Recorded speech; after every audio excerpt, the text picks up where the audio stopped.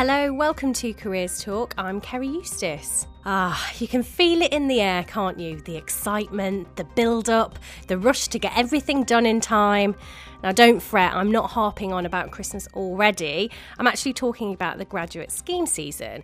And the question is, are you ready for it? Hundreds of recruiters are offering schemes, and the deadlines and the requirements vary from firm to firm. So, to help you prepare, we're dedicating this podcast to anyone after a place.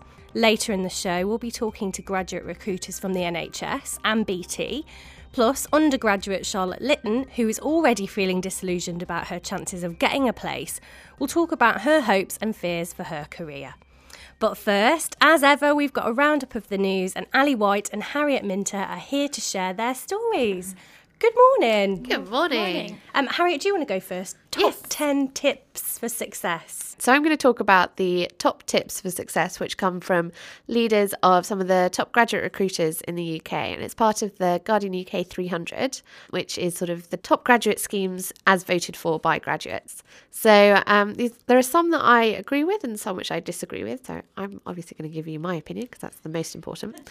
And first up is believe in yourself, which is quite a common one. I think we all know that actually if you don't think you're going to get anywhere, you're probably not. And this is from Jo Taylor, who's Head of Learning and Talent at Channel 4. And she says, most successful people are the same in the office as they are at home. So don't try and be somebody that you're not.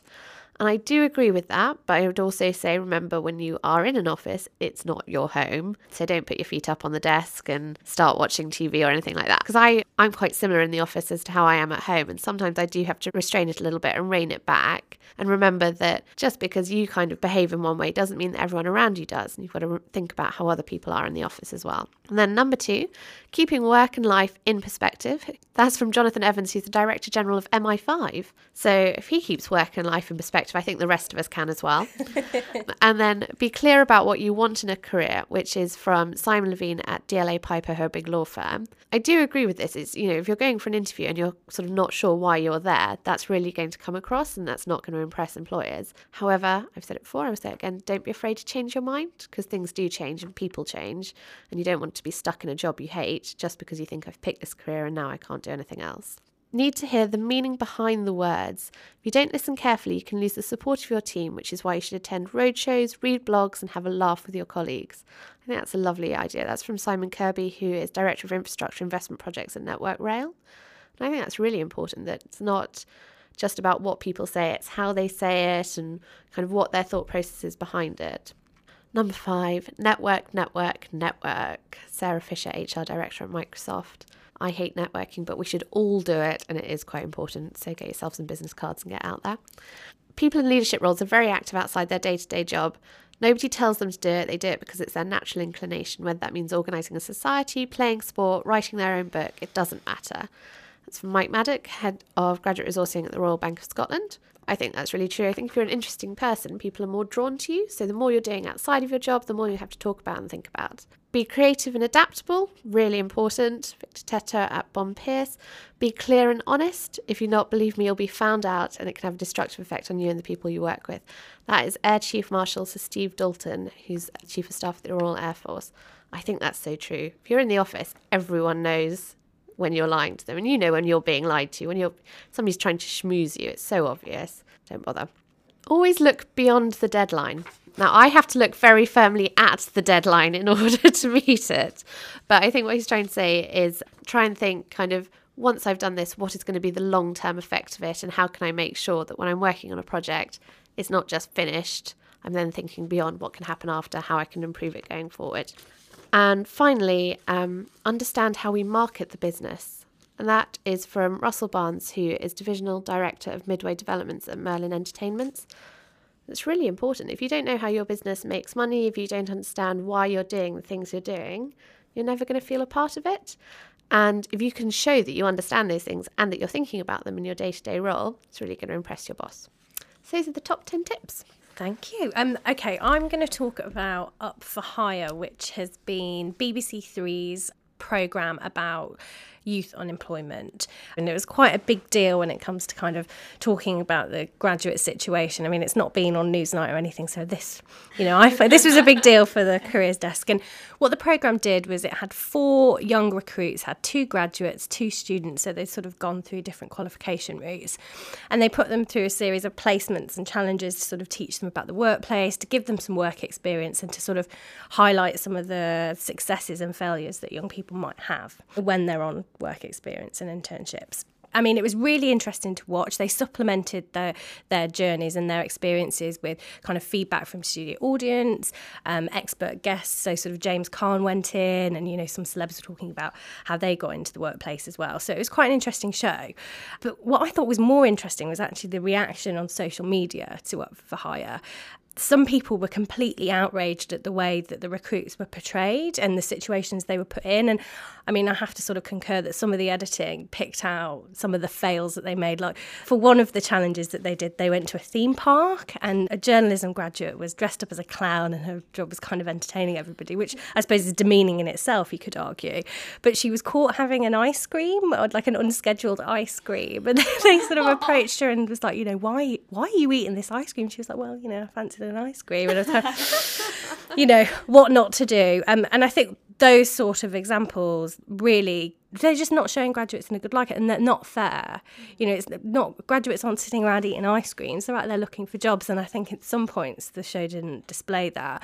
But as well as all the kind of opinion, like, grads need to do more, grads are doing a good job, you need to take the economic conditions into account, there was some great advice shared on Twitter from people who are kind of job seeking themselves or have got jobs. It really got people thinking about graduate unemployment. So I've picked out a few of the tips that I thought were really useful to share with you all. Lewis Bowen, he tweeted that Up for Hire is a clear sign that young people need some more practical experience throughout education and was calling for more support when you're at uni. Mumpreneurs Club said, I was given some sensible careers advice.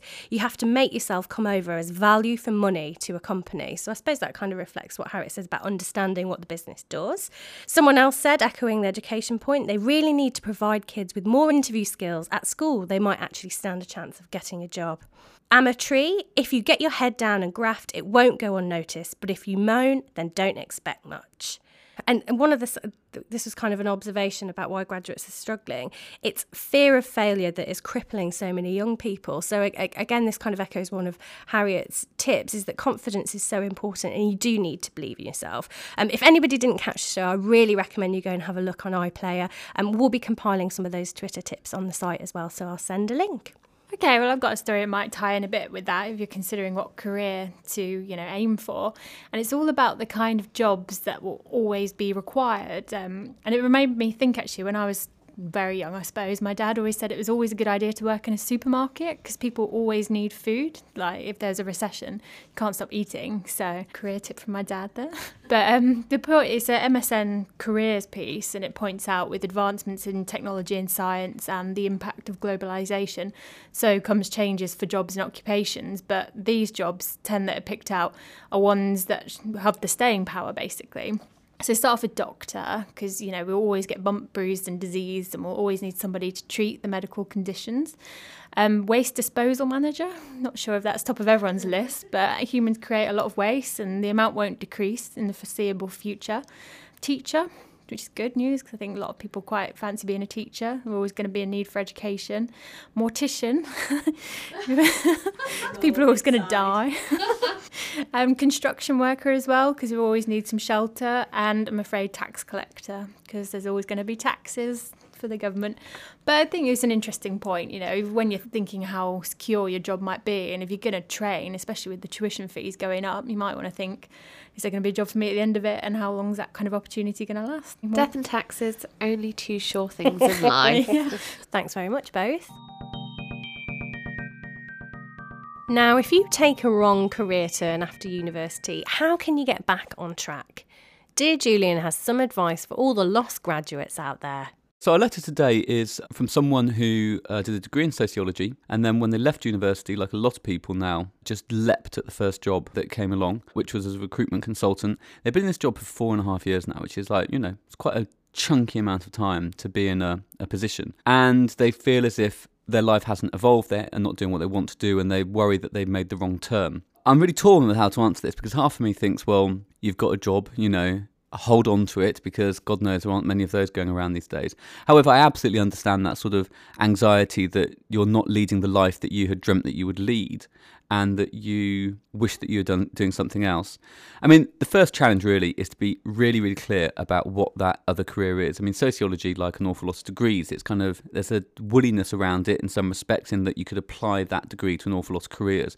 So I think the first thing is to decide what it is about sociology that you really enjoyed, and then examine all of the careers that sort of fit in with those skills, and really focus on sort of finding the thing that's right for you and applying for those jobs. Of course, however, that's much easier said than done. Something that has really inspired me in the last year has been how a lot of people are making their own luck these days. With any recession, obviously things are very tough, but it does force people to make their own destiny. You cannot rely on an employer anymore to give you a fantastic career that you dreamed of, much as this letter's talking about.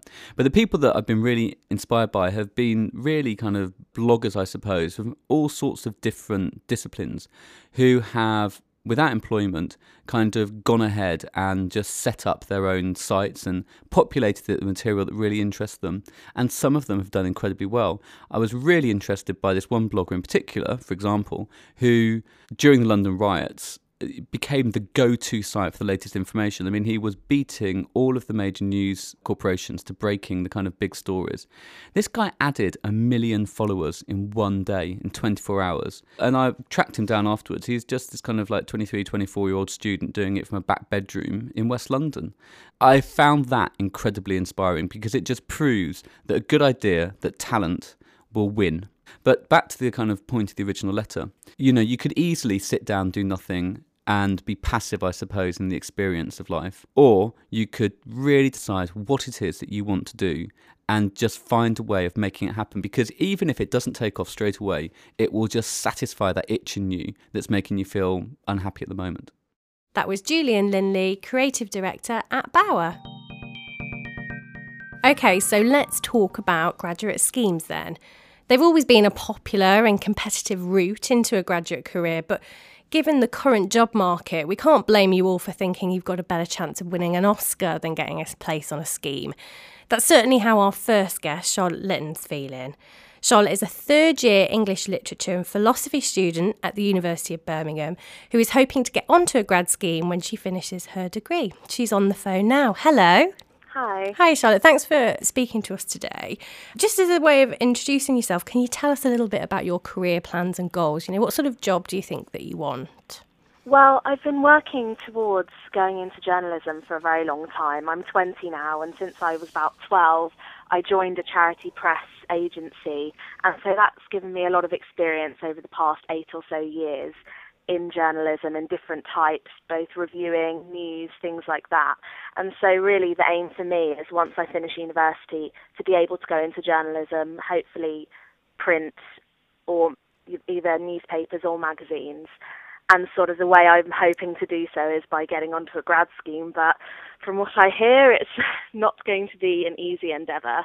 No, I think you're probably right. So have you started looking around for grad schemes yet, or have you applied for anything yet? I have started having a look, but it's kind of that awkward balance of not wanting to look for particularly jobs too early and being overly presumptuous and jumping the gun. With regard to grad schemes, I have had a look at a few things.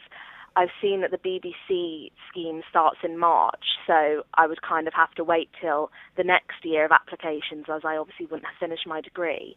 And I've also had a look at something kind of out of my comfort zone, which was a grad scheme in financial journalism reporting. But I just thought, I'm so keen on grad schemes that I just thought I'd go for it anyway. So I have applied for that. But I'm kind of waiting for the newspapers and those sort of grad schemes to open up, because I've not had much luck in finding applications for those yet. Okay, so how did you find the process when you were applying? I think I've only fully completed one, and I think it was reasonably straightforward. But as I mentioned, it was in financial journalism, which is something I have absolutely no experience of. So some of the questions they were asking were things I was just pretty unaware of and had to do a bit of Googling, if I'm perfectly honest, while I was looking up things. So So, for example, one of the questions asked, if I could speak to any sort of finance executive in the world, who would it be and what would I ask them? So I had a bit of a Google and came up with something I hoped would pass as a reasonable answer. Well, as a journalist, I think that's a perfect way to go about it, doing some research and informing your answer.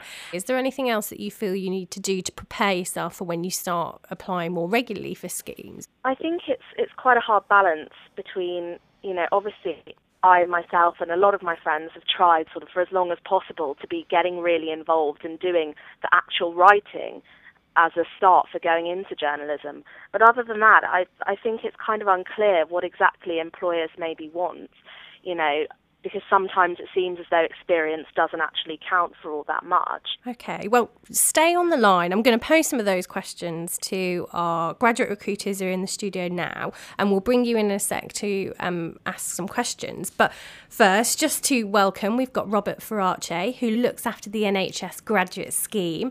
His job is to recruit emerging talent into the NHS. We're also joined by Hannah Sultan, who's a graduate recruitment manager at BT.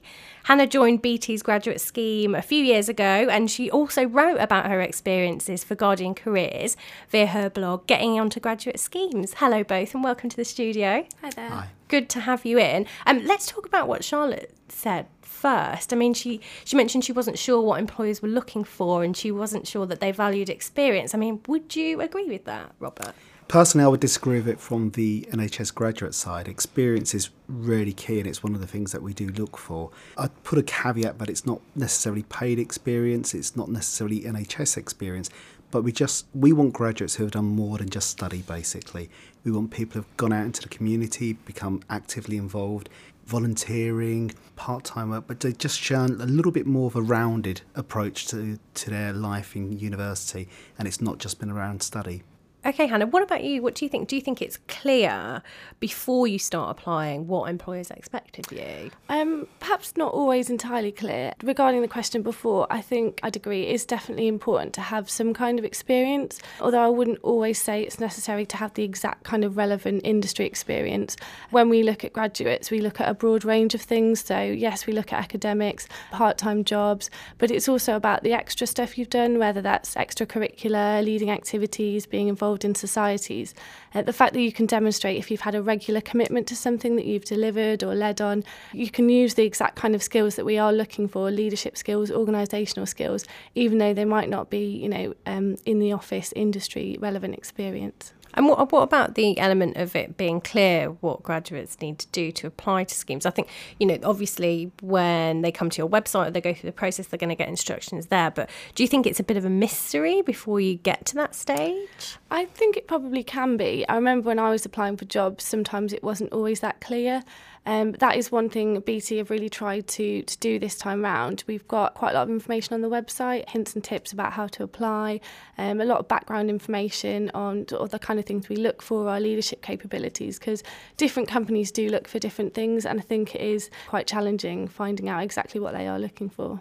I'd echo that exactly. I think we've done a lot of work recently around trying to make it not easy, but as clear as possible for graduates to apply for our schemes. And we actually road test the information with the new intake so that we make sure we're pitching it at the right level, we're giving out the information that they really need. But I think the key thing is about recognising the differences between each employer and their schemes. And there's no substitute for the research. It's about reading the grad site. It's about listening to perhaps blogs like this and podcasts like this and just picking up the hints and tips because they're out there.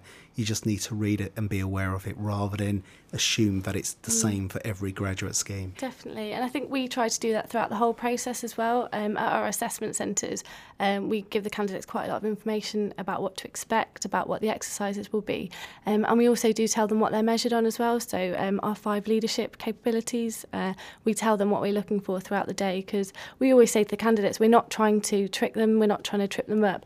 We want them to do well, but it's just they need to kind of demonstrate what we're looking for. Okay, so like I mentioned earlier, it's grad scheme season now, so I'm imagining you're both pretty busy. What are you up to? What's kind of going on behind the scenes? Yes, very busy at the moment. I've been attending quite a lot of careers fairs, so sort of peak season for us. I've been at Durham, UCL this week, and we're also starting our assessment centres very soon.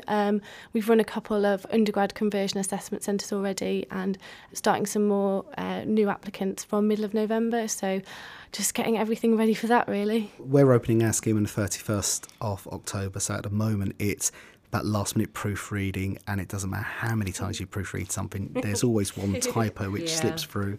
So it's frantically proofreading all of the documents and testing the ATS and the website to make sure it's as smooth as possible.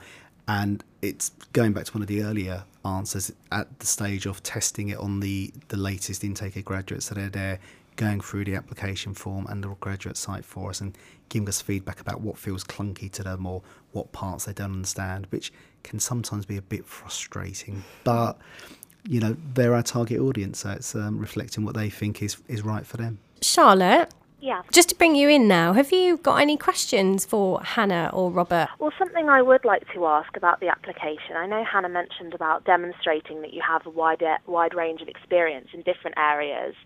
And I was sort of given some advice from somebody that I shouldn't include information about part-time jobs I've held over the past 5 or 6 years on my CV because it kind of diminishes the certain experience that's relevant to the sector of jobs I'm applying for. So I wondered if you thought that was the case and whether people should include things like whether or not they worked in an office or a bar onto a professional CV. That's a good question, actually. I think it definitely depends on a couple of things. It depends what the experience is, it depends what the job you're applying for is, and it also depends how many part-time jobs you've had.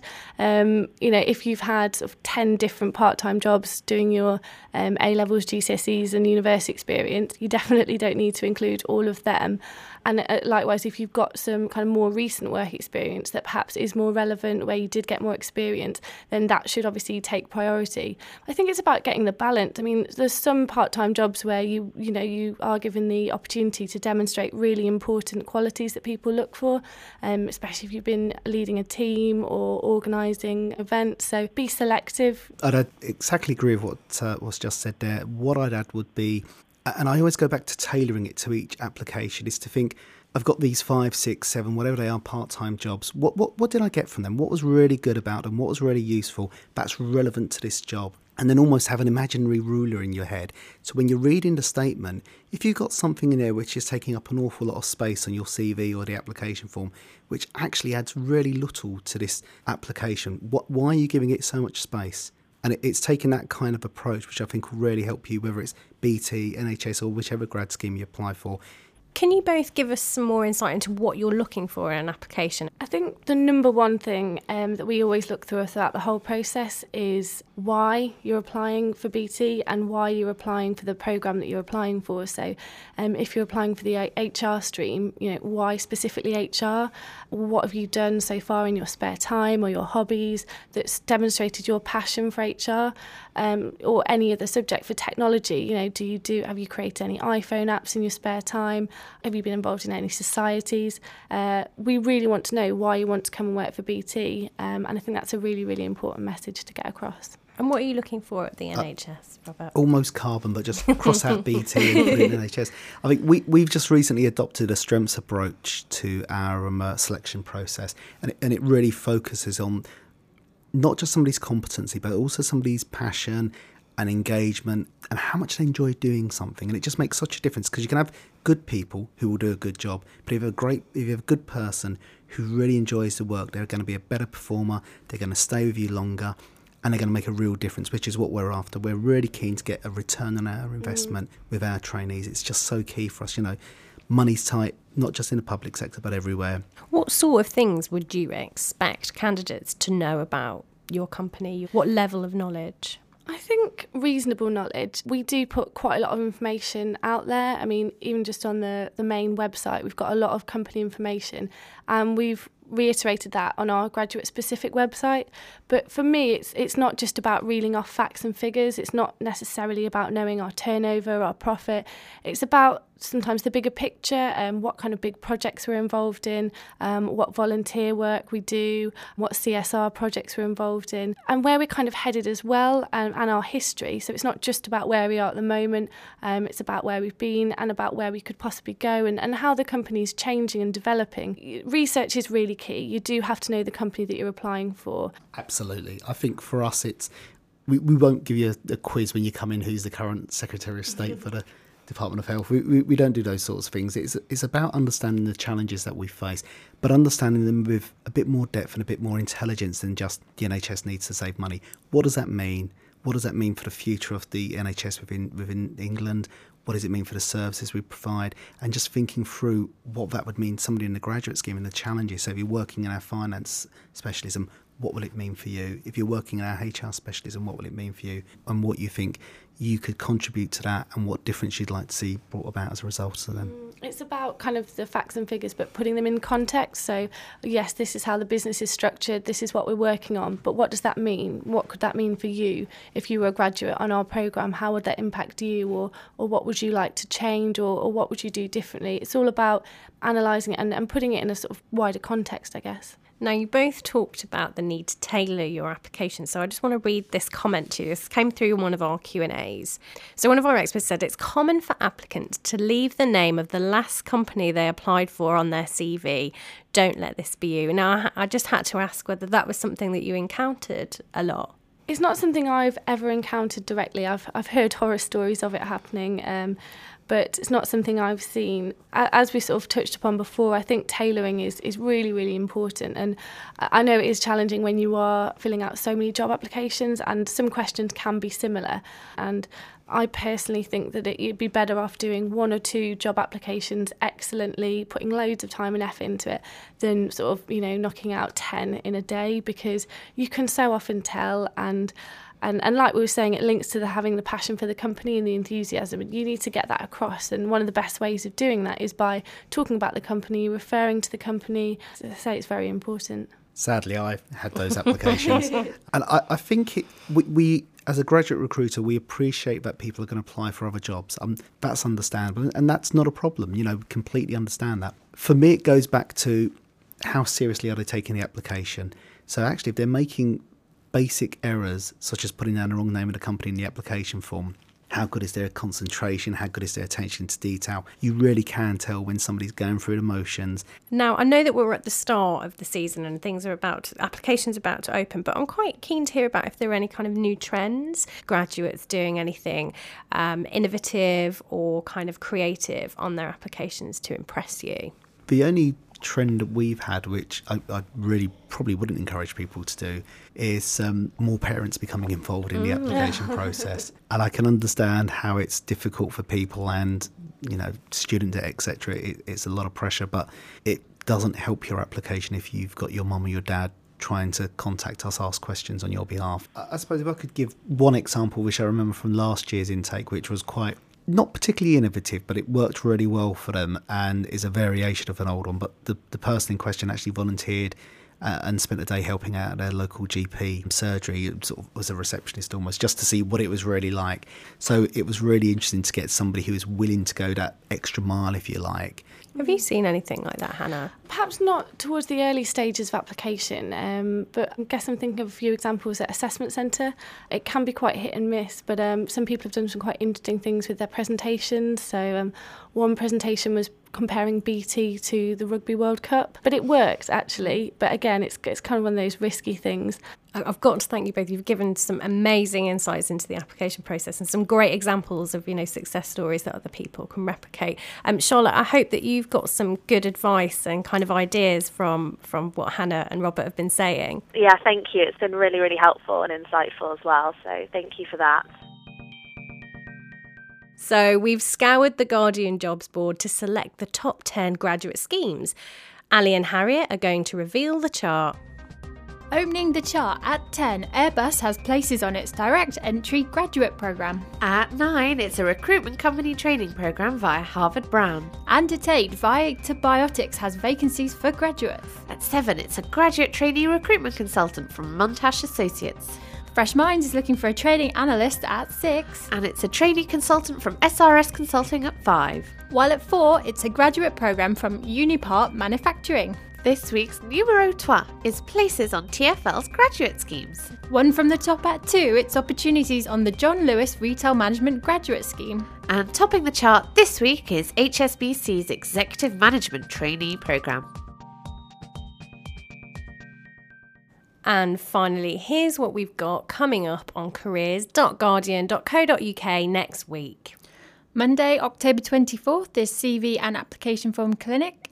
Tuesday, October 25th is what to do with a degree in fashion. And Friday, October 28th is our social media surgery. If you want to get Q&A links and future podcasts delivered directly to your inbox, you can now sign up to our weekly newsletter.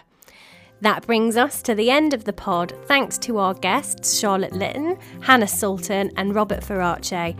And of course our pod regulars, Julian Lindley, Harriet Minter and Ali White. Careers Talk was produced by Sarah Cudden. I'm Kerry Eustace. Goodbye.